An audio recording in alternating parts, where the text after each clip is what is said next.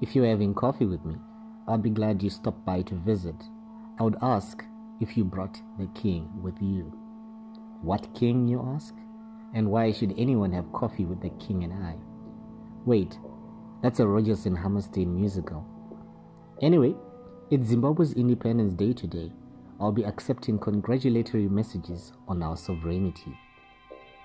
The electricity is still on, which is surprising. The lights will usually have cut off by the time I wake up.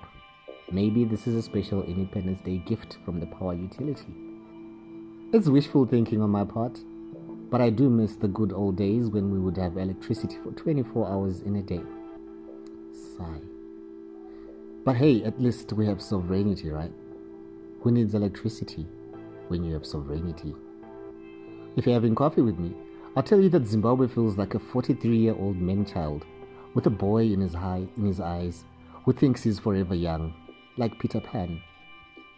All children grow up except one, living off the glory of days gone by, heroic battles long past, and never quite looking at the future or the harsh reality of the present that can't keep the lights on, the bills are piling up, and might just lose the family home after squandering their inheritance. Happy Independence Day. My playlist of the day includes the song Zimbabwe by Winky D featuring Shingi, and its haunting line that asks, is this the land we fought for, we died for? If you're having coffee with me, I'll tell you that Al Jazeera aired its final episode of the Gold Mafia documentary titled Have the King With You on Friday the 14th of April 2023. The investigative series exposes how illicit gold trade in Africa, particularly Southern Africa, can be traced back to influential people like heads of state, ceremonial kings, and other high-ranking officials. Two gold mafia bosses are seen to boast, "There's no president or head of state either of us can't get to on this continent." Another gold trader and money launderer also advises that when you work, you must always have the king with you, the president. Speaking of kings, King Charles III's coronation will be held at London's Westminster Abbey on May 6, 2023. Our president is most excited to announce that he had accepted an invitation to the coronation. Zimbabwe and the UK have a special relationship, as the president put it, and that stems from Zimbabwe being a former British colony. Looks like our first family are frequent flyers. Just the other week, the First Lady, accompanied by her twin sons, went to Belarus where she met the president.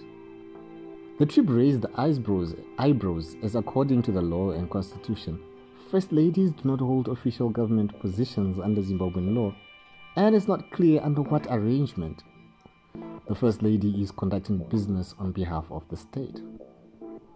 It becomes a diplomatic nightmare on the backdrop of the Al Jazeera documentary, where a principal player in the gold mafia telephoned someone purported to be the First Lady of Zimbabwe, and the allegations that the first family takes advantage of their diplomatic status to conduct personal side hustles. This is all alleged, of course, and while no official communication still has been issued, a lawyer acting on behalf of the ambassador at large issued a statement along the lines of that it was all part of a classified national intelligence operation. If you're having coffee with me, I'll tell you that while it would be understandable that the nerves of people are fried and tempers hang in the balance, what might be surprising is the target of the righteous indignation. For example, a peaceful national protest that had been scheduled for Independence Day by Team Pachelu was since called off because of lack of stakeholder consensus. Instead, the court of public opinion is in session over whether or not addressing the wife of the main opposition leader as the mother of citizens corrupts like absolute power. Some saying such talk is what results in first ladies having inflated sense of duty, which is what leads to them acting with impunity.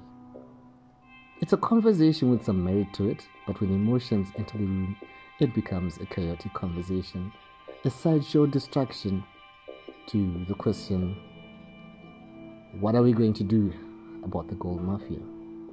Just another day in the teapot-shaped country. Wow, we still have electricity. Color me surprised. Zimbabwe Air 43. What's been going on in your neck of the woods?